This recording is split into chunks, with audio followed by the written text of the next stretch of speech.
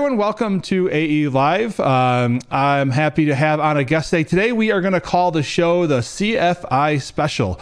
And the reason why is, like all pilots, we all have CFIs. We all have instructors, no matter if you are the top of your airline or if you're just the brand spanking new private pilot. We all have CFIs. So I have a CFI, and my CFI said, Bob, I have a guest I want you to go speak to. And his name is Brian Schiff. And I said, who the heck is Brian Schiff? No, I'm joking. So Brian does a lot of talks at like AOPA and safety seminars. And if you go online, you'll find him. He actually goes by the name, the Proficient Pilot, which is a name that is staying in his family. His father also, Barry Schiff, also went by the Proficient Pilot. And so our talk today with Brian is going to be on, ready for this? Proficiency. Amazing. And so with that, let's go ahead and bring in Brian. Hey, Brian, how are you today? Hey, I'm doing great. Thanks for having me. Well, thanks to your CFI for recommending me. Yeah. He comes up with some really awesome some folks sometimes. He says, "Hey, Bob, you have this thing, and I'd like to hear from that that person." And that's honestly, that's the best person you can get a request from. So your flight instructor reaches to the bottom of the cookie jar for the last cookie in there, doesn't he? That's right. Yeah, I'm expecting astronauts, whoever. He picked you. So, wow. Well, I'm honored. So Max, this show goes out to you. He'll be all happy to. All right. Thanks, Max, for thinking of me. That's right. All right. So now, I usually start these conversations and we talk about the origin story, right? So whether it's Marvel or if it's DC universe, right? You get the 12 different Batman, origin stories.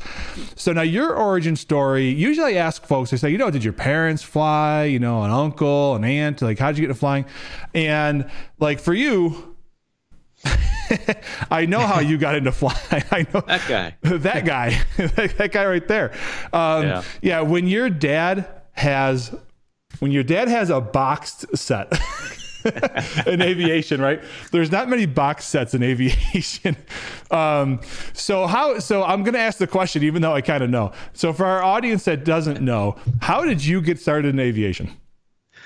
Well, that's actually a fun question, and it had a lot to do with Dad. Actually, I just use him as my pen name. I've written all that stuff, and I just use his picture. And no, I'm kidding. Fake it till you make it. I grew up watching Dad, flying. I rode along with him all the time. And ironically, when I was a kid, I got airsick all the time, and I just hated going up in airplanes because I'd get airsick. I like going up. I like going places. He let me fly. In fact, I learned how to fly instruments before I could fly VFR because I couldn't see over the glare shield. I'm looking straight at the instruments because I was too short to see over. So I could fly. It was like a video game for me. And we'd be out at breakfast or whatever at the local airport cafe, and somebody would walk up invariably and say, "Hey, aren't you Barry Schiff?" And I'd be like, so it kind of gave me an impression of, okay, my dad must be somebody, and that was all really cool and all kind of annoying because it interrupted our meals all the time. Yeah. In aviation, big fish, small pond kind of thing. Mm-hmm. Somebody outside of aviation obviously wouldn't know who he was. But it was a day when I was about 11 years old that we went to the airport to pick up Dad from work. And we sat by the approach end of runway 24 right at LAX, and a big aluminum overcast thundering 747 comes flying overhead, and my stepmom points up to it and says, "Hey, your dad's flying that." And when I looked at that, and then she told me that Dad's flying it, that was it. I had to do it. That's one guy's in charge of driving that whole thing. And yes, he has a crew, but he was the captain on that airplane, and that was very motivating for me. And then it took me a few years to muster the courage. When I was 14, I finally asked him, I said, "What do I have to do to learn how to fly?" And he pulled me out into the garage. He opened up a big old box full of stuff that had my name on it. There was a sectional, an E6B, a plotter, a flying book. There was a flight training handbook at the time, the FAR aim, and all that stuff that he'd been waiting. Never pushed me once, but when I finally came to him, he was ready. Well, That's cool. Yeah. And actually, before we get on to the rest of your career, you have, and I hope this is a good story because I didn't ask you before we started. You are now third generation, I hope. How did your son just did his practical last week, right? How'd that go? Well, he didn't take it yet. We had to push it back because of the DPE. Said he wasn't ready yet. Anyway, no, we postponed it a little bit. I'm a tough instructor to begin with, and I don't send. Some instructors will send a student with a hope that, okay, I'm just going to send him and we're going to roll the dice and hope this guy passes. We've all been there. If you're an instructor, you've done this before, and they pass or they don't. But with your son, you're not willing to play that game, and I'm holding him to a much higher standard because he's my son. I have high standards to begin with, but I'm holding him to a higher standard. And I just feel like I don't want to put any kind of DPE who I might know on the spot of feeling compelled to do something they shouldn't. And I just want him to be ready 100%. So we're going to take a little bit more time. That's actually interesting, right? Because a lot of times if you take, aviation's a small community, especially if, you get the folks that are really into it like yourself. So, now all of a sudden you're right. Most DPEs, they're going to come out and they're going to say, well, I don't care, whose dad it is. I don't care whose, grandpa it is. I don't care. Right. It's on them. And that's what they should say. But and I know, there's a little bit of stress. Like if that DPE knows you and he knows your dad and so there's probably is a little bit more stress to kind of come up to a solution if there's a problem. And so that's actually really cool. So you actually were your son's CFI? Yes. So how hard, so you have to be honest with us now. Were there times after the flight that you and your son didn't talk for a day or two?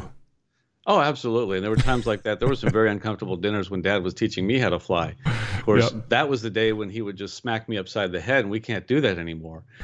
Yeah, the kids have too many cameras. So they record that stuff. You're always on camera.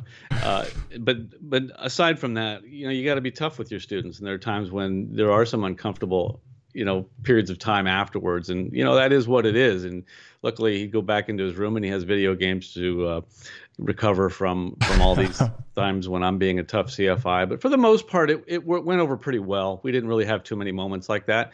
He's a great student. He's a great stick. He's absorbing it like a sponge. And I think that, he'll be a great pilot one day. That's cool. So we're going to preempt this and say he will be getting his pilot's license and he will be third generation. He's already been flying airplanes. He's already soloed. So, he's already a pilot. I'm a firm believer once you solo, like you may not have that private pilot certificate, but once you felt the wind under your wings, I feel like a Bette Midler song coming on. But once you have that wind, you're controlling the airplane and there's nobody else there. People will say, well, listen, the CFI's there, but they're not really taking control. That is a totally different feeling than when you're actually up there by yourself and you come to the very realization that if something happens, there ain't nobody there to bail you out. So that is the moment you become a pilot. It's real. Yeah, yep. That's the moment you're a pilot. So you are third generation aviation. Now I want to go back to something you said. So when you're do you do a lot of flight instruction, or is that something you're kind of just doing for your son, or do you have other student pilots? Well, I do quite a bit. I do more flight reviews and instrument proficiency checks or advanced training on this or that and the other. I don't typically take on a full-time student right now because I'm just too busy. So I'll help out. I just recently helped someone out with their commercial and with another instructor as well, and gave a different point of view, an advanced point of view on how to do these maneuvers or that maneuvers. I do a lot of consulting, and I have my job at the airline. So I'm pretty busy, and I don't want to take on, it would be a disservice to a student to take on a full-time student right now. So I don't do that so much, but I am an active flight instructor. Cool. Now, how important is it, let's say somebody's working on their private pilot, right? And they're working with the same CFI the whole time, and they get ready to take their check ride. How important do you think it is for them to have kind of a second set of eyes just prior to that check ride to kind of maybe pick up something that the other instructor didn't see? Well, I think it's not only important, but critical. One perspective, it's like, would you rather have one safety net or two or three or as many as they could fit? one instructor might not see something that another instructor will see. I think a phase check is absolutely critical. Going with other instructors also gives you other techniques. I am a potpourri of all the best things of all the instructors with whom I've flown. And that's one of the, we can talk about how airlines are so much safer than general aviation for so many reasons. And one of the things is you fly with so many pilots and you get to learn the different techniques of doing things. And you might see something, wow, I really like that. And you're going to take that and add it to your collection. And as if you only fly with one pilot, you only know one way, one technique. You've only seen one method of doing something that maybe that instructor hasn't seen other ways as well. So I think it's important to fly with definitely at least two pilots, two instructors, before you take a check ride, because they might see something that the other instructor doesn't see. For example, I gave a phase check to somebody before they went up for a private pilot check ride, and they were flying with both hands on the yoke. Mm-hmm. And is there anything wrong with that? No, there's no regulation against it. It's just a technique. And this other instructor never caught the fact that this pilot was doing that. But that's one of the things that's a pet peeve of mine. As an experienced pilot, I've seen a lot of mistakes made by pilots who are flying with both hands. So that was one of the little things that we caught. And what I basically do, every time they pull their hand off the throttle, I pull it back. Mm-hmm. And you need to fly with one hand, because I said, you're going to get your instrument rating one day, right? You want to be a professional pilot? Yes. Well, you need your other hand for tuning radios, for programming GPS, for pulling up a chart, using your iPad, whatever. You need to fly with one hand. So that was one of the things that we caught. But there's so many like that. Mm-hmm. Yeah. So, I want to go into, before we talk about proficiency, because you are an airline pilot, and are you, now that COVID's not over, right? Unfortunately, there's people still dying every day, and, we're still going through all this. But as the light at the end of the tunnel, so to speak, is starting to shine, are you seeing not general aviation, but aviation, especially commercial aviation that you're in, it seems like it's starting to pick up. I think I saw that Delta was hiring 300 brand new pilots, just this last week. So it does seem like it's starting to come back up. Are you seeing that pick up as well? Absolutely. Our flights have been full because we're giving away tickets, really, basically. So you can't judge by how full the flights are. But the prices are coming back up, which is showing there's more demand. I think I read in one of our newsletters that we're going to be pulling all the airplanes out of storage and getting them back active again. And there was announced that there will be no furloughs, and hiring is on the horizon again. So absolutely, it's coming back. It's spinning back up. My son was worried. He goes, "Oh, well, should I really be getting into this career? Is this something I should be doing right now?" And I said, absolutely. Look at the whole hiring process has been on pause while you're getting your licenses and ratings and certificates. And so that it's waiting for you, so to speak. But yes, I see a lot of indications pointing to the industry spinning back up, and people are ready to get going again. Yeah, I even think it's, I think if you were, I don't know where your son is in, his career with his schooling, but is he still in high school, or is he going to college yet, or? He's a senior graduating from high school in a couple months, and then he'll be going to UND to attend their aviation program there. Very good. Hey, listen, UND, if you're listening, I sent you an email. I'm looking for somebody to come over and talk to us about UND. I got Embry Riddle coming on. So just, little plug for Embry Riddle. UND, where are you? Anyways. They'll be here. Come on, UND. We'll get them here. Please do. Because I work with a lot of kids that are about the same age as your son then, right? So in Civil Air Patrol, we work, basically middle school and high school and a little bit of college. And so I keep trying to tell them, over and over again that, now is actually probably a really good time to become a pilot, because there's a lot of pilots, I think, that actually left. That, they were maybe a little bit middle-aged, like, they looked like us, right? They had the gray on the side, and they looked like us, and, they can't be furloughed for a year, right? So they went and they got another career. And so I think you have pilots that have left, and you're going to have a pilot shortage, I think. Oh, there will be a pilot shortage. There was one right before COVID, and we were wondering, where are we going to get all these pilots from? We need this many pilots. And if you were to look at, and I could show you the retirement schedule for the next 10 years. And just to give you an example, at my airline, we have 14,000 plus pilots. Mm-hmm. Half of them retire in the next 10 years. Wow. Yeah. Well, let me ask you this question. So let's say, we always focus on the younger, coming up pilots. What if you're somebody, say, this is before me, but let's say somebody's in their mid 30s and, they've been flying general aviation and they find, what? They come home from work and they jump on Microsoft Flight Simulator because they just, they like flying better than they like their job, right? Is there an age where you think that it's kind of too late to really kind of jump in for somebody that might be interested in making a career change into aviation? Yeah, I think if your mandatory retirement age is 65 from the airlines, you can still fly corporate beyond that or charter Part 135 above that age. But so I'm going to say no, unless you want to go to the airlines, then you got to be ready by, in order to work and then retire at age 65. In the 30s, I would still regard that as young. 40s, I would say you could make that lane change as well. It takes a few years to get the licenses, the certificates and ratings that you need, and then build up some time. Then you can put in a good 10-year career doing it, and it would be a wonderful 10 years. I mean, if you were 55, even if you're, going to charter or corporate, or many of the other ways you can make money flying airplanes, you can do it beyond that age. So there's no minimum age I'm going to throw out there because you can always do it if you want to. I had a doctor I spoke with who, while practicing medicine, and I would say he was in his mid 40s, and said, I really love flying airplanes. He had an airplane. I said, you should try flying, because I want to fly jets. I don't know how I'm going to get to fly a jet. I said, well, get your, commercial instrument, all that. Build up some. He had the flying time already, and I said apply to the commuters, and he did. He went to a commuter and started flying CRJs, and absolutely loved it. And he's a doctor, but he loved doing that as well, and he was doing both jobs actually. That's pretty cool. So yeah. So I always think of the CRJs as like hard, like especially if you're older, like you almost gotta like wait till your kids are out, right? Because usually with the CRJs, it's hard to get a home base near where you live, right? So usually you're traveling a lot, even to get to work. Yeah, and commuting is a possibility.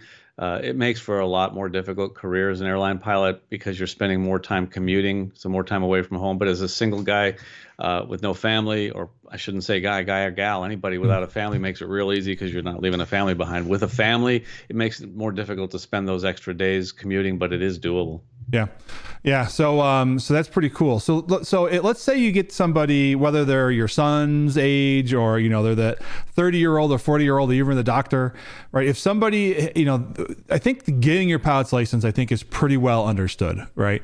You're flying somewhere between 40 to 80 hours, and you pass a check ride. And then I always recommend you get that instrument rating right away. Like I personally, I think that, I understand why there's freedom and, you shouldn't mandate things but honestly, that instrument rating, I think, should be almost like something you should just do, get yourself out of trouble. So yeah, I agree. If your aspirations are to go fly around on weekends and just go out for a beautiful $100 hamburger, fly locally and all that, maybe not so much. If your aspirations are career oriented in aviation, or if you plan on using the airplane for travel, to go, cross country flying and go places, the instrument rating is invaluable. It will not only make a better pilot out of you, it'll sharpen your skills, and it can get you out of trouble when needed. Yeah. So now the folks that get their private pilot and their instrument rating, and then obviously have to go commercial, multi-engine, and then, the big bad boy is ATP, right? So, walk us through, like, when you were learning how to fly and you had a little bit of a leg up, right? Because you had somebody in your family with your dad who was obviously so into it. You just had you just had a community around you, built for that. So for somebody that maybe doesn't have a community, maybe, like, I always try to think about like that kid that lives in a rural area, right? It may take them an hour just to drive to their closest airport. But they have a dream of being, a commercial pilot like yourself. So once they get that private and then hopefully the instrument, like what's that line? Like, how do they get from being a private pilot to getting a job in the airlines? I know that's a long answer, but what's your recommendations there? Live, eat, sleep, breathe aviation. Mm-hmm. You got to love it. If you don't love it, you're not going to be good at it to begin with. And you're not going to have the fortitude to put in that hour to get there, the travel time, if you're not anywhere near an airport. But so you've got to love it. I've talked to some people who wanted to do it because it looked like a great, easy job that you don't have to work that much and you get paid a lot of money and you have a lot of time off. And that's not the reason to do it. The reason to do it is because you love it. you love doing it. There are many negative aspects about the job, but from private pilot, you've just got to keep plugging away. You've got to keep working at it, go for the instrument next, the commercial, go to air shows, attend webinars. As far as that community goes, watching webinars like this and YouTube channels like yours, getting involved in the community. It's a small community. It's very easy now to get involved virtually online with the community, attend forums, look at forums, read. ALP has a great forum. There are all kinds of forums on the internet where you can just read and participate, but be very careful. Be cautious of the expert behind the keyboard who can type almost any kind of advice. Right. But the idea is to just keep moving and keep learning. Learn as much as you can. Attend classes. The wings courses are free. You get credit with the FAA, and there's a lot of great material in there. So just keep on learning. And taking one class is going to lead to another. If you're anything like me, because I'll start looking into one topic and then I'll see a squirrel on another topic and go chasing that one. And then as I'm studying one topic, I get a list of other things I want to go look at. You've really got to be interested in it enough to be doing that and participate in as much online. Go to, when we start getting the in-person seminars and Sun and Fun is coming up. If you have the ability to get to those places where there's a fly-in or any kind of aviation gathering, EAA is a wonderful one as well. And obviously joining Civil Air Patrol for younger people as well. Yeah. I definitely also, I will, since you mentioned it, I try not to plug too much about Civil Air Patrol. Otherwise I'll end up talking, not letting you guys talk. But yeah, everything you said, like between flying with different people, if you're GA, you don't have access to flying with as many pilots typically, as you would in the airlines. But if you join Civil Air Patrol, that actually is a really good way of getting that kind of experience. Because, we have rules that you can't fly with the same check pilot more than, twice in a row. So that third time you have to have a brand new check pilot. So it forces the issue. Plus, we do a lot of orientation flights and mission flights and, so you're flying with lots of different pilots. And frankly, a lot of our pilots, a lot of them are airline pilots or they're ex-military or they're ex-airline pilots. So even though you think to yourself, okay, well, you might be a general aviation person with say 250 hours, the person that you're flying next to, they might be 65 years old, but they might have 15,000, 20,000 hours, flew for the airlines. So they may be able to give you some thoughts that you're not even thinking of. Because even, your CFIs may be under 1,000 hours. They're building up their hours to get that career job. So Civil Air Patrol, you may be flying with people that have significantly more experience than maybe even your CFIs. So, that's great. And I know that you guys, how you operate. And so you're going to get a lot of not only experience and diversity in pilots with whom you're flying, but the discipline that under which you guys operate and the regard for safety and standardization as well. I think those are positive aspects of what you guys are doing that I try to teach in the Part 61 world of training as well. Now you so moving forward a little bit, I'm thinking about my CFI again, Max. So Max, again, this is the Max episode. So Brian, we thought this was going to be the Brian Schiff episode, but this is going to be the Max, the CFI episode. So, so let's say Max, I'm going to pick on Max. So if Max goes and he gets his airline job, right? What's your recommendation for brand new first officers that are just kind of, just getting into the right seat for the first time? What would you recommend for them to help them their careers as they start to, literally take off? Get the book, How to Be a Chameleon for Dummies. Is that really a book? No, it's not. Okay. I was going to go look it up. The most difficult aspect of becoming a new first officer is really you. And we joke about it. A good first officer is a good chameleon because he has to change his colors to adapt to the captain with whom he's flying or she is flying, because everybody's so different. And you're going to fly with people. You need to be able to learn and adapt to. Now we have standards that we operate by. And everybody's supposed to do the same thing, but there are also there's a lot of leeway in our professional flying for technique as well. So you see a lot of different techniques. As a new first officer, you should be prepared to absorb the techniques that you like, discard the ones you don't like, but evaluate them, but be respectful of the rank of the captain who is in charge of the flight. Also, we're also teaching CRM, and that's a very big thing, a lot more than we used to, because it used to be, a crotchety old smoking pilot would tell you to just sit down and shut up and, don't touch anything unless I tell you to. Mm-hmm. It's a little bit different now. And it's not to say that the first officer has an equal vote as the captain. His decision is overriding. But what we're teaching now is not to just sit there and be submissive and hint and hope that if you see 2 out of 3 green lights, just to hint that it's 2 out of 3 green, or to hope that the captain sees it. You're supposed to be assertive and point things out when there are a safety aspect. So to be assertive regarding things for safety and know when to be assertive, it's a very difficult balancing act for a new first officer. Like if we look at that Little Rock accident, the MD-80 went into Little Rock. They were tired. They flew all day. Brand new pilot flying with a chief pilot. And the brand new pilot is to assume that, well, this is not only a very experienced captain, but he's the chief pilot. So I'm not going to call him out or correct him. Well, you know what? If you're about to land in a thunderstorm, I think that's an okay time to call him out and say, I'm not comfortable with this.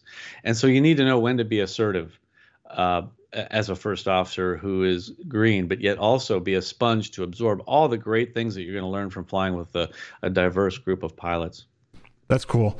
Yeah. So if you see, you said the 2 green and the 1 red, don't just go, you know what? I like Christmas time because, all the green and red lights, point out the red light. If you look at, especially on the commercial side, you see so many of the accident reports that come up from NTSB, and so many of them we're all human and we all make mistakes. I don't care if you're a 300 million hour pilot. We all make mistakes. Our brains all turn off sometimes. And so that's why I think airlines are so safe, is because you have that second person that can say, hey, I can see your brain turned off. Did you notice this? So, question for you. So, now we're going to get into proficiency in a second. We're kind of work our way into it.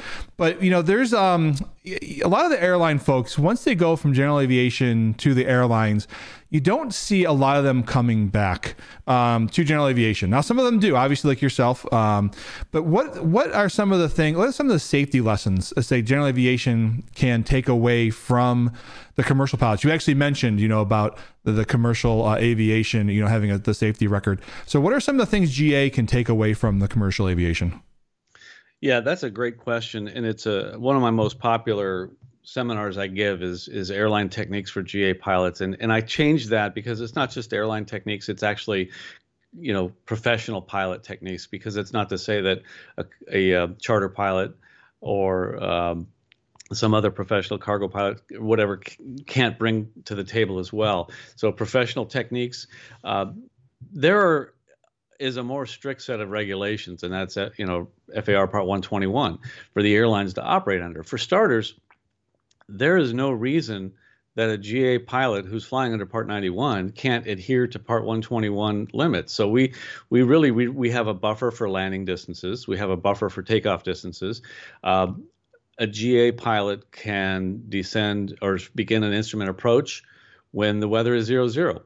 At the airlines, we cannot do that. We need to the weather needs to be above minimums before we can begin an approach, or we just don't do it. There's numerous regulations like that it's perfectly fine for a GA pilot to apply to their own flying. And for starters, that's one of them. We have a stabilized approach criteria. If you're trying to get down and you're high and you know it, look at the four white pappies, but at least I'm high, at least I'm fast. Watch this. I think I got this. I think I can do it. If those words enter your head, go around. In GA, if you're not stable by 300 feet, you should be doing a go around. In jets, it's 1,000 feet. If we're not stable by 1,000 feet, and stable by meaning you're on speed, your power is set for your approach and not back at idle. In GA we do power off approaches, so I'll give you that. You're not configured for landing, and things just aren't looking good. Do a go around. We have mandatory go arounds under certain conditions. So a stabilized approach. Sterile cockpit is another one that GA pilots can use at the airlines. We're not allowed to have conversation that's not pertinent to the safety of flight when we are in a critical phase of flight, meaning for us, it's below 10,000 feet, or when we're taxiing out for takeoff. Well, GA, I would say below 1,000 feet or 3,000 feet. Keep it sterile. Brief your passengers to do the same thing. A lot of chatter in the airplane can really be distracting for a pilot. Now we have intercoms that can isolate themselves, and that's helpful. But brief the passengers that we're going to be quiet here. And we also now have a sterile time as we're approaching our level off altitude. You say the last 500 feet approaching level off altitude, you can consider that to be a time to be sterile, because especially if you're IFR, it's very critical not to miss your altitude or when you're getting close to airspace. But one thing that I brief my first officers is that we can operate at one of two speeds, and we choose this. It's slow or screw up. And I don't always say screw up. Sometimes I use a different word. Right. So that's a big thing that even my students see is never rush to comply. And all my accident investigation, and I do quite a bit of forensics looking into accidents and why they happen. One very common denominator is a flight crew rushing to comply with ATC, or rushing to beat the weather, or operating quickly for whatever reason to save time. Who does their run up while they're taxiing out? Flight controls and Right. do their run up, and then you don't need to do it in the run up area. Well, if you do that, you're setting yourself up. You're not offering the engine and fuel system enough time to prove themselves to you. So you don't want to just fire up, taxi out, and take off. That time you take in the run up area is organizing your thoughts. It's being thorough with the checklist, and it's offering that, for example, the fuel system an opportunity to prove itself to you. You don't want to burn through all the fuel in the lines, and then right after takeoff, that's when your engine failure happens, and that's a whole other topic. But so slow down. That's another technique that I really teach strongly, is to operate slowly and deliberately. And that's something that we do at the airlines. We don't rush. And when I do, like I said, I tell my first officers, if you see me rushing, slow me down. If I see you rushing, I'm going to slow you down. All right. So let's talk about proficiency. Actually, before we talk about proficiency, this maybe ties to proficiency. So since you're so involved in general aviation, plus you're also obviously an airline pilot, and you've lived that lifestyle, there's a real difference between checklists and flows, right? So especially for our younger folks that maybe, they've been in GA, but they haven't seen especially after 9/11 and COVID and everything else, right? The door's closed. You can't look up front anymore to see what the pilots are doing. So, yeah. So explain what a flow is. And do you think that that's one of the reasons why, the airlines are maybe safer than GA? I think that is one of the many reasons that we can attribute that safety record to.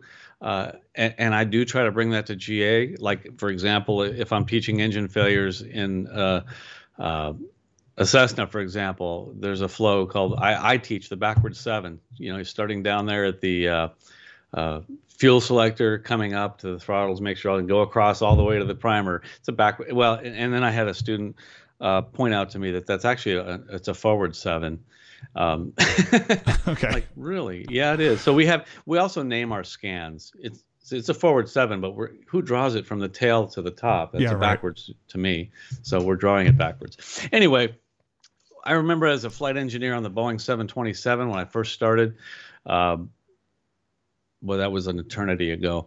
But we had names for scans. We had, like, for this after start, we'd do a Z scan with a tail, and we'd do a T scan or whatever scan. But the importance is to look at everything that's on the checklist and do it in a pattern that you're going to do every time. Mm-hmm. And this is where just sitting in the airplane with your instructor and having an instructor come up with this flow for you, like, let's do the before start flow. There are certain things on there you need to do. Well, let's take a picture of that cockpit, circle each of these things and say, okay, what's a logical order so that I'm not going back and forth? Right. What's a logical order? So that's a flow, is going through a certain flow. And then if it resembles a shape of something, give it a name. If it looks like a P, we'll call it a P scan, or a diagonal, we'll call it a slash scan, whatever, or we just call it the before start flow. Mm-hmm. But those flows are something that we do, and because we have the muscle memory, we do it every time. You're focused on doing the task. Then you go to the checklist, use it to actually check that you accomplished all that. So at the airlines, we pre-flight the airplane. We do our whole flow. We go up and down the panel in a certain pattern every time. And when we get to something, we know how to pre-flight that one thing. When that's all finished, we do a checklist. When one pilot reads the checklist to the other. And in single pilot resource management, this is something that the pilot can do to himself as well by simply reading it aloud and looking at the thing. And if you get to a step where it says primer in and locked and you don't remember touching it in your flow, then go grab it and yank on it. Make sure it is in and locked at that point. Or doors and windows closed, you don't remember confirming that. At that point, stop the checklist and double check. But if you did do it and you remember doing it, then keep moving through the checklist. And it's the problem with just reading and doing. And I do promote that with brand new students. I'll say, because it's like a read and do, because they don't know how to do it yet. They haven't developed any kind of scans or flows. So we do it as a read and do just for learning, but later it becomes just a checklist. But the problem with it is your thumb can slip down one step. You're doing this step, and then you come back here while you're doing it. Your thumb moves down 2 steps, and then you skip one of the steps when you're reading and doing, and that can be tragic.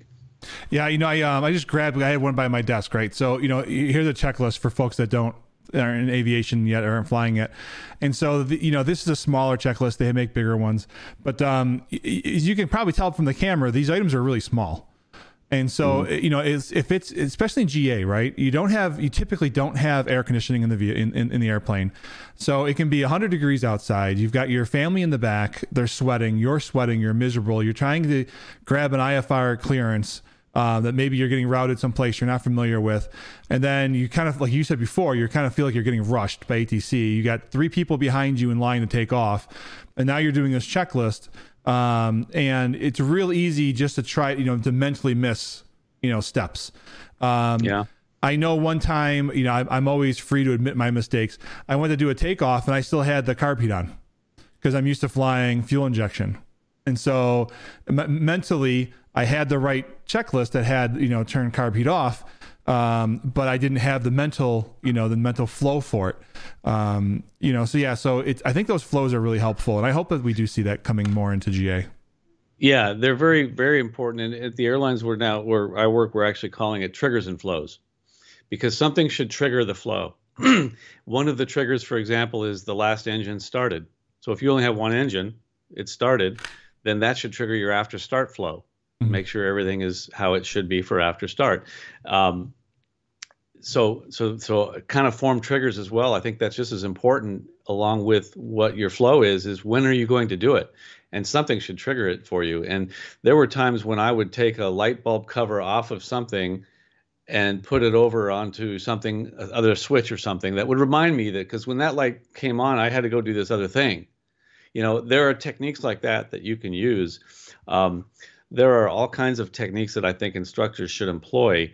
And one of them, is just getting out of the ramp area from the tie down. You're going to taxi away. What's your biggest risk at that point? And I'm quizzing you because I'm quizzing everybody. It's a pregnant pause just so everybody who's watching can kind of think, well, what is my biggest risk? And a good pilot is always trying to figure out what is the risk at this point. There always is a risk. Just getting out of bed involves risk, especially probably for the me. Fuel truck behind me or something. There's something on the ramp that I can't physically see. Yeah, that's one. Absolutely. But no, I'm talking about embarrassment. Being embarrassed of attempting to taxi away with your tie down still hooked up. That's your biggest risk. Yeah. Okay. Forget about, chopping up. Or your chock is in. Yeah. child with your propeller or blowing away a fuel truck. No. It's embarrassment. Right. So I find a way to mitigate that risk. Find out, okay, what could embarrass me? Well, trying to taxi away with my tie down still on. How do I mitigate that? Well, I teach my students to grab, when they're up at the nose of the airplane, to grab the hub of the propeller and make sure it's on solid. But now let's go ahead and pull the airplane forward a few feet so that you can pre-flight the entire 360 degrees of each tire. And I tell them that's why they're doing it. But that's not the real reason. None of my students have ever attempted to taxi away from a tie-down area or a parking spot because they've always pulled the airplane forward a few feet to do what they think is checking the tires. But it's not. It's just about avoiding the risk of embarrassment. We don't want to be embarrassed. I saw a real quick story I think maybe you'll enjoy. So Oshkosh one year. So I was at Oshkosh one year and the grass was a little higher than it probably should have been. We had a lot of rain, and there was a van that was really low to the ground. And so when people are thinking, you think of airplanes, to your story, they think of airplanes on tarmacs, and especially like a high wing Cessna. Like, how could you miss that tie down, right? But then you go to something like Oshkosh, you go to a grass field, especially, right, where you don't have, and especially if they're using a green, a grass colored green rope, and you have a low wing airplane. So visually you have to get down to go look at it. There was a guy at Oshkosh one time.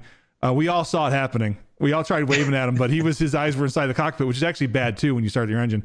And but his head was all inside. We're like, you're you're chocked in. You get your rope in, and he didn't see us. He guns it. And he goes to start moving, and his airplane just was like yanked to the side. Oops. It was pretty funny.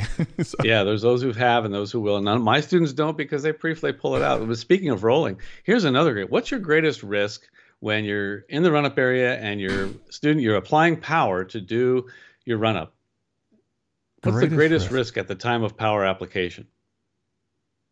This is a tricky one. All right, I'm trying to think where you're going, and I'm probably going to be wrong. So I'm going to say there's something that's going to blow backwards into somebody. Well, that's possible. Okay, no, I was wrong. It's actually rolling forward. Because everybody's looking down at the tachometer, right? Oh, right. While we're adding all this power. And I've seen airplanes in the run-up area, and if you've been out there long, and this is the beauty of experience. I mean, eventually you're going to see all these things happen. Hopefully it's not you see someone else do it. And even the worst case would be that you roll into another airplane or you roll in front of somebody who's taxiing. But so what I do with my students is we play a game. What I want you to do in the run-up is I want you to guess where 1700 RPM is. Just look out the window and see if you can set the power, and we're going to see. And when you think you're at 1700 RPM, go ahead and look down at the tachometer and see if you can get it. And if you do, then the hamburger's on me after the lesson.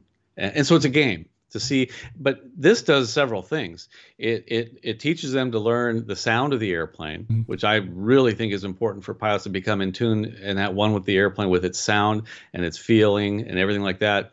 And I don't mean the emotions of the airplane. I mean how it feels when you're flying it. But the purpose of it isn't to learn how to set the tachometer 1700 RPM without looking at it. The purpose is to be looking out the window when you're adding power, because if you start rolling because you're not holding enough brakes or your brakes aren't working, that's when you're going to see it. So there's mitigating risk. And so the whole thing is about what are the risks? How do we mitigate it? So as an instructor, you come up with little things like this. I want eyes outside the airplane when you're adding power at all times.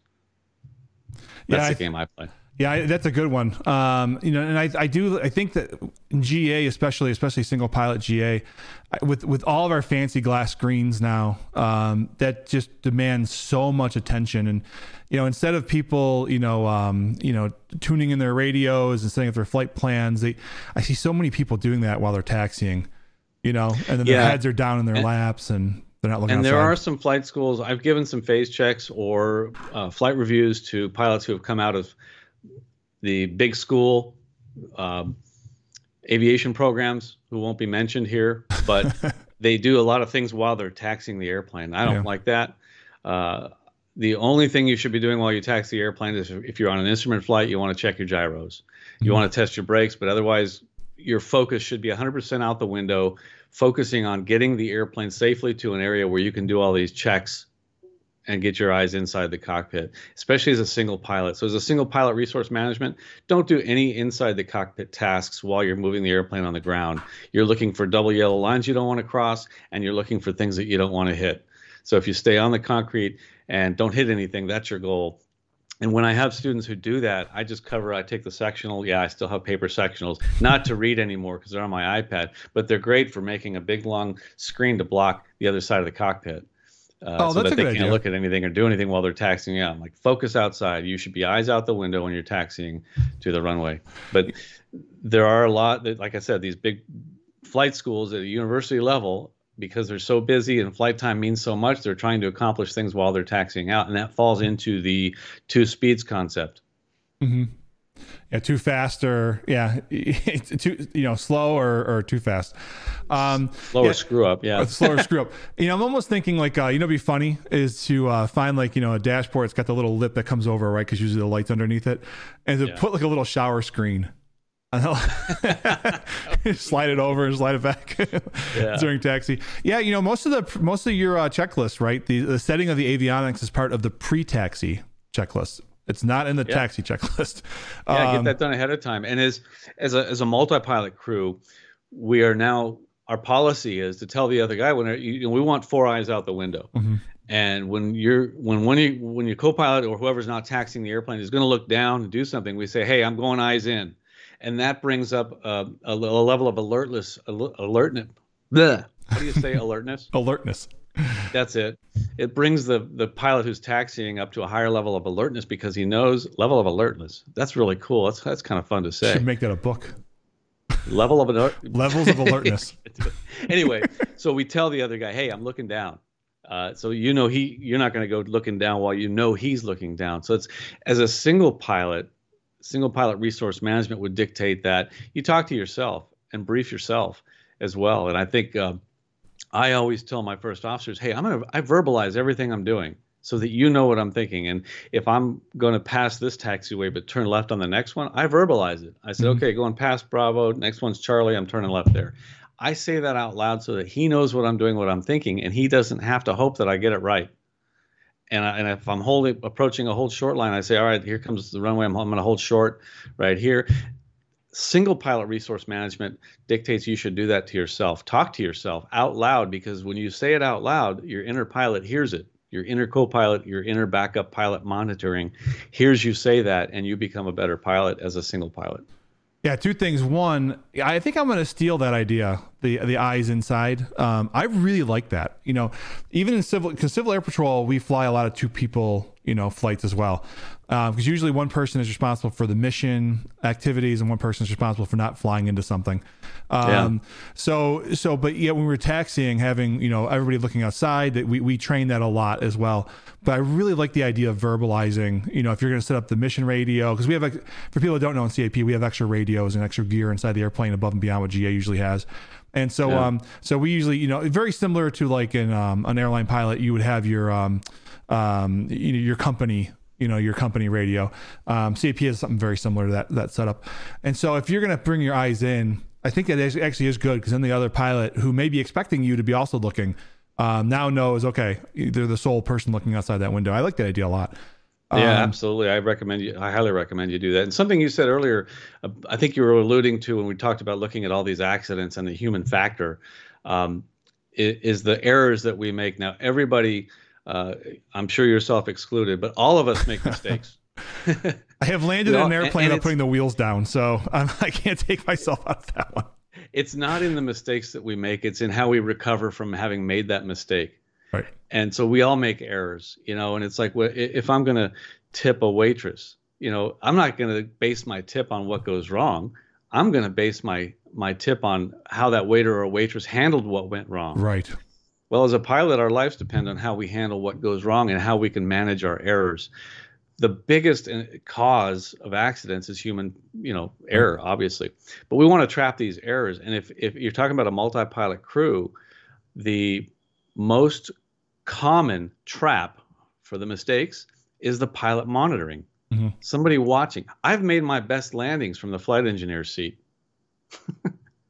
I don't even have a set of flight controls, but sitting back there overlooking the other pilot doing things, the pilot monitoring is crucial, and that's become a very important thing in the airline industry. So if you guys are operating in a scenario, even if you have 2 private pilots going up to go get a hamburger together, you have 2 pilots.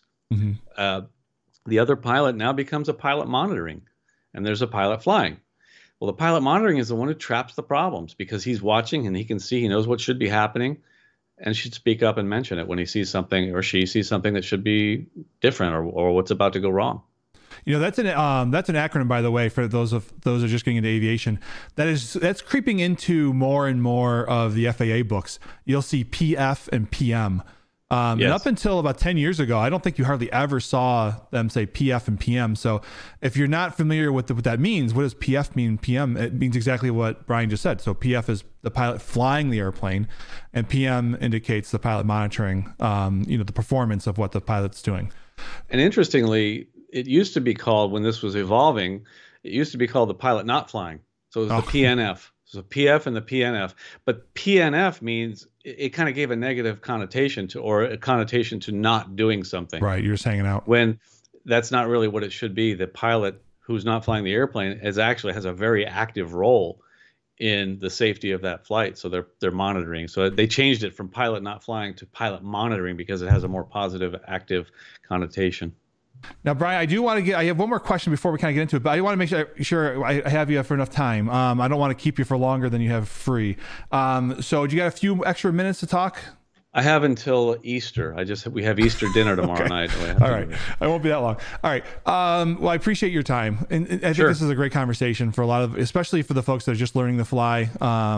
And so, cause you have both sides of it. So now what is something that you see, in your airline, you might've already kind of mentioned it, but what do you see something maybe in your airline career that you think that we're either not training properly or the GA community could do better to improve our safety?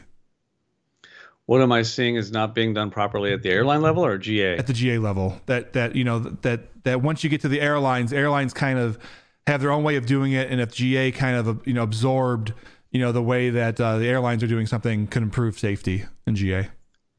I think two things come to mind. The first is standardization, to do things the same way, every time, do it the same way, because you get into that standard loop. And when you get something happens outside that, it stands out. When something non-standard happens, it sticks out and it catches your attention more readily. So operate with a set of standards. Do it the same way every time. Have your standards under which you're going to operate. I'm going to do it like this every time, and be flexible enough to change them as time goes on. It's a living, breathing document, these standards in your, whether it's written or in your head, but let them evolve into what works best for you and your operation.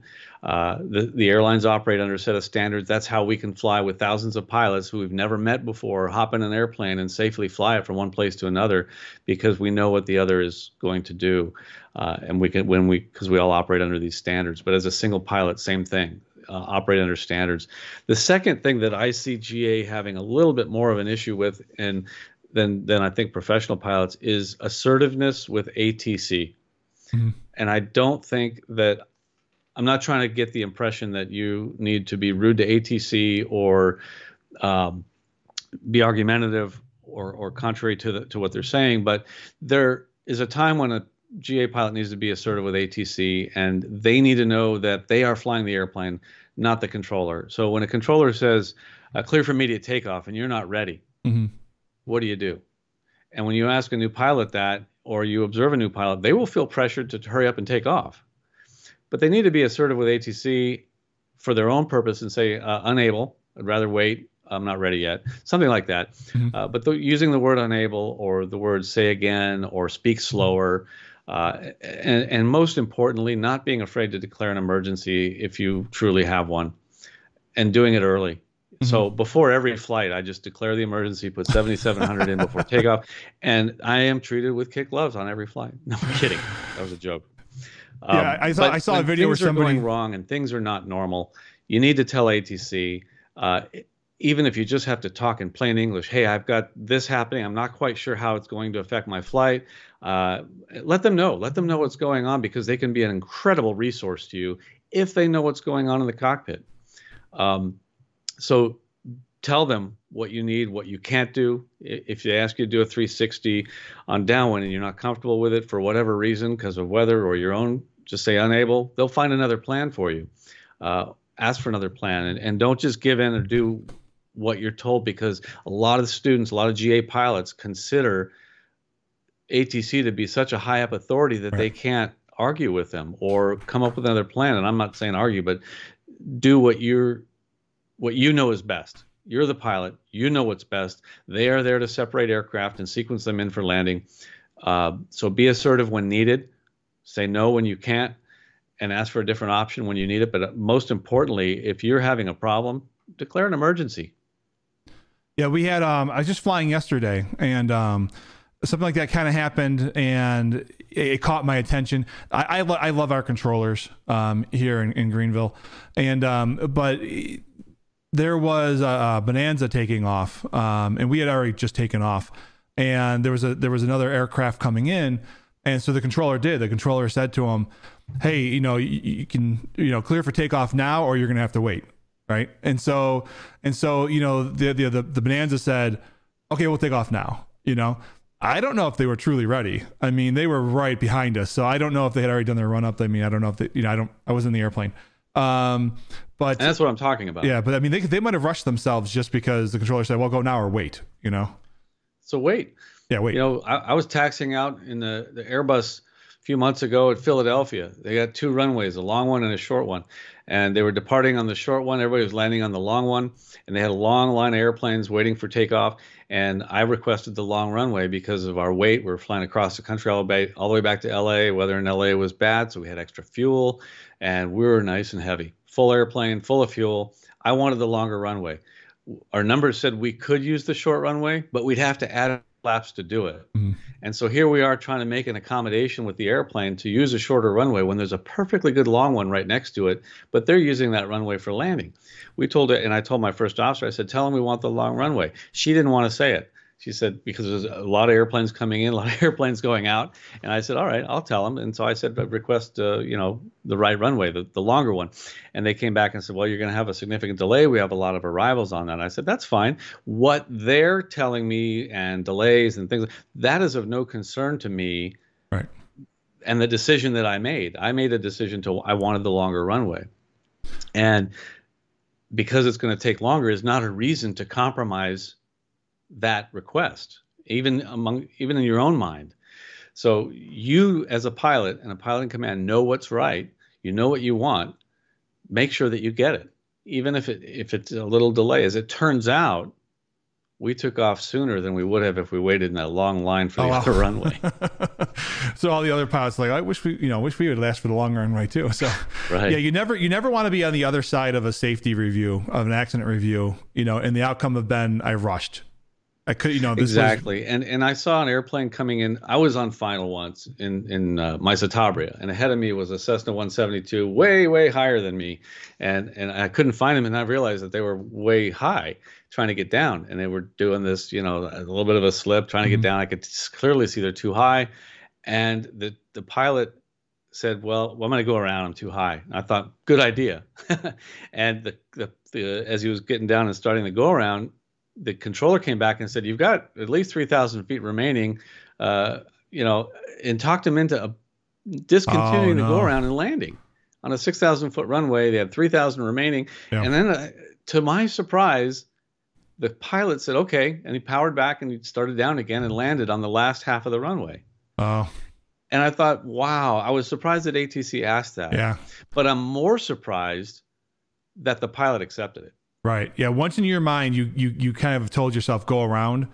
I mean, there has to be like an engine out or something that right. that force you onto the ground. Try to commit to it and don't let someone change your mind for an outside reason. Right. I'm with you. I'm kind of surprised the ATC would even say that. I was surprised. Yeah. Yeah. Because at that point, if something happens, they kind of took ownership. I would think so. Yeah. Luckily, nothing did happen.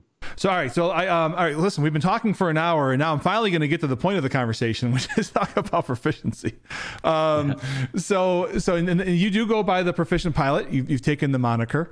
And so, typically we talk about proficiency. We usually talk about GA, but I actually want to talk about the airlines too, because we're in a weird situation now where we have a lot of pilots that have been furloughed for a long time. That are now just getting their callbacks, and and they are now have questions about proficiency. They may do their couple of flights and their couple of landings and takeoffs, in simulators or whatever. So at a high level, for the folks that maybe aren't as into it as you or me, so what's the difference between being proficient and being I'm so used to proficient. The FAA current. Thank you. The difference between being current and proficient. And that's a great question. In fact, it's an oral prep question, and I have many students who've been asked that on their orals. So, please explain the difference between currency and proficiency. And it's a very important concept to grasp, that the FAA requirements are absolute minimums. They're saying if you haven't done this, then you're just not legal to fly. If you haven't made 3 takeoffs and landings in that airplane in the last 90 days, then you cannot carry passengers. You can go out and do them yourself, get recurrent. So that is an absolute minimum. The currency requirements are minimum. Proficiency is where you want to be to feel comfortable and safe. There are many scenarios where you can be current but not safe. So you want to have your level of practice at a point where you're comfortable with it. Something can go wrong, and your flying is going to be second nature, and you can divide your attention to that problem. That at that point you're proficient, because flying is I don't want to say second nature, but it feels more second nature. A lot of the movements, you know where the switches are. So if you haven't flown in a long time, the only way to become proficient is to go fly some more, and read more. Read the aircraft operating manual, get refamiliarized with that, and even the airplane flying handbook, and read some more of that. Understand some more, learn more, keep reading. So get your knowledge level back up, but also your skill level. So let's say you haven't flown in a long time, and I'm going to fess up right here. My landings have expired at the airline. Even though I haven't been furloughed, it's been more than 90 days since I've made a takeoff or landing because of what we have going on right now in the industry, and half the fleet being parked, but they're coming back. But for a long time, we weren't doing much flying. They cut the flying levels in half, but we still have the same number of pilots. And then with the government money that came in, they weren't allowed to furlough. So we're paying a lot of pilots to stay at work. We don't need as many. Long story short, my landings expired because I bid reserve and they never called me. And I have to go back to Dallas to go fly the simulator and do my 3 takeoffs and landings before I can fly passengers. As a GA pilot, if you've gone that far as to not be current anymore, you can go do 3 takeoffs and landings and be current, but are you proficient? If you're going to take a long cross country with people from here to Oshkosh and haven't flown in a long time, I'd say you're current but not proficient. So doing the 3 takeoffs and landings will get you current, but what you need to do is go up and do some air work.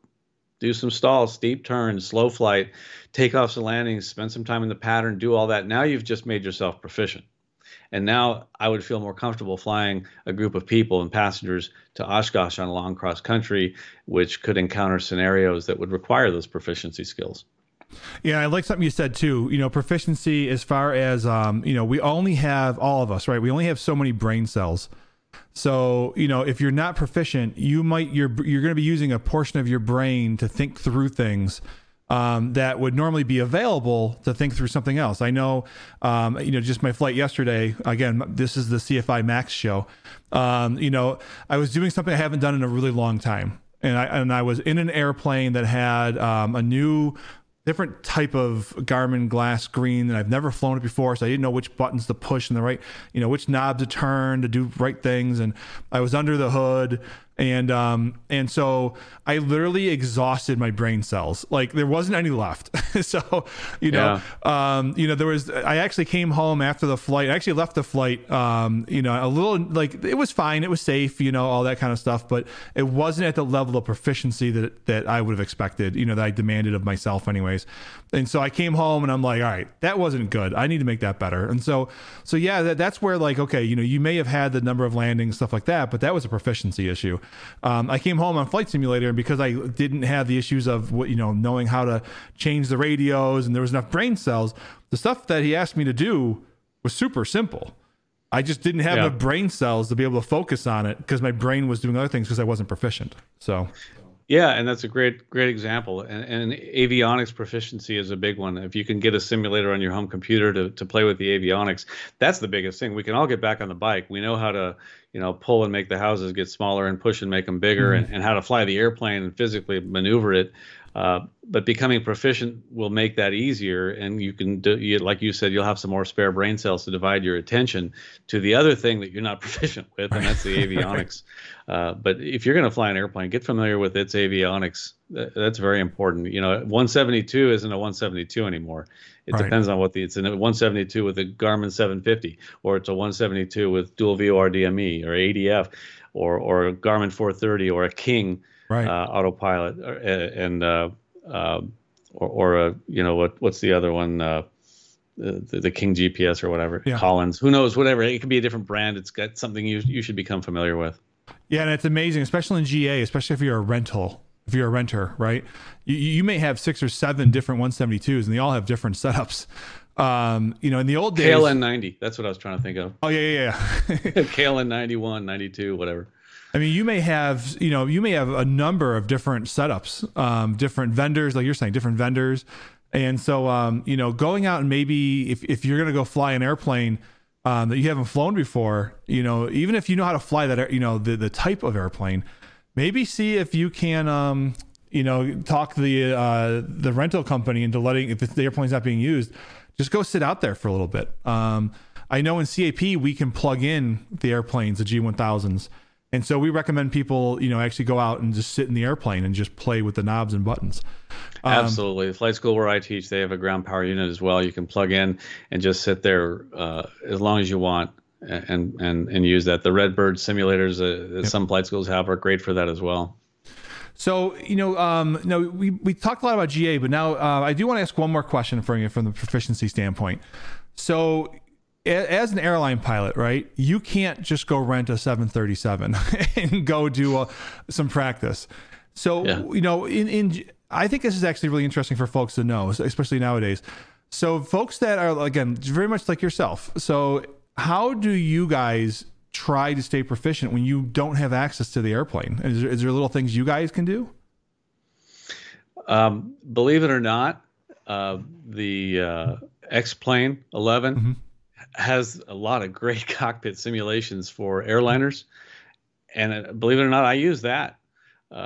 It's a very inexpensive flight simulator and very accurate. They've done a great job at making it look and sound just like the real airplane. So for visualization purposes, that's great. What flows. We used to do, absent things like that, is that the airline would give us a panel, which was a picture of the cockpit and switches, and we would chair fly.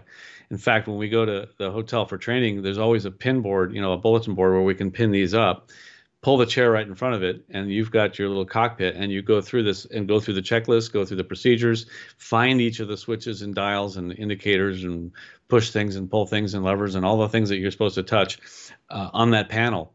And you can have your own printed or buy a poster, like a 172 cockpit poster, and go through the checklist, put it on the wall right in front of you at eye level, and put a chair in front of it and chair fly and go through the whole process of a flight. And I think that's one of the biggest things that you can do, absent going to grab the airplane, to keep current. So we have panels that we do that with. Otherwise, we have the simulator that we can go anytime and go sit in our cockpit procedures trainer. But then a lot of times that's in another city. Yeah. I think I forgot the name of the company. It's PMDG or PDMG or something like that. They're the ones that make the really accurate sims for airliners. And so for X-Plane, they're still, they said, about a year out, from being able to get that over to the new Microsoft Flight Simulator 2020. But chair flying is so good. You can almost always, when you see a new pilot and you see them really proficient in how they're handling all the instruments and working through the checklist, you can tell that they've spent a lot of time chair flying, usually with a flight simulator of some sort. So yeah, it makes a difference, especially being able to find things, operate switches, and have your hand go to the right place. Mm-hmm. Yeah, just that innate skill.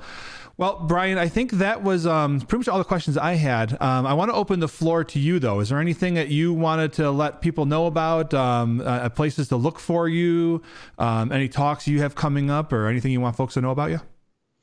Well, I have been focusing a lot of my attention recently on the big popular impossible turn topic. I have taken over the 40 years of research my father has done on that, the impossible turn, the engine failure after takeoff in a single engine airplane, and when you should and shouldn't turn back to the runway. I've done a webinar on that. It's on the NAFI, National Association of Flight Instructors website, memorialized on there. You get Wings credit for it. But I'll be doing a new version of that in the coming months. But anything that I've got going on, I put on my website, which is captainschiff.com, SCHIFF. But also I'm trying to start up, not because I want to become a YouTuber, but I want to have a clearinghouse of short video topics. And so I'll be starting this Proficient Pilot YouTube channel pretty soon, and I'll be getting some things up and running on there that I think are going to be very helpful for pilots. So just keep an eye on that. That's cool. What I'll do is I'll go ahead in the comment section down below. I'll go ahead and I'll put, or the description down below. I'll go ahead and put a link to to your website that you mentioned, captainshift.com. But I'll also put a link to the FAA Safety's Wings program. So anybody's interested, because it's not like the old days. And I just had John and Martha King on the show, and Martha King is actually one of our leads at Civil Air Patrol. She's on the board of directors, so they're very active in Civil Air Patrol, and they've always been a great proponent. But they're no longer the only game in town. And the thing that is a little scary is sometimes you get a lot of YouTube people. I'm going to be putting some videos up online once I get all the stuff for inside the airplane, and get approval from CAP to show it.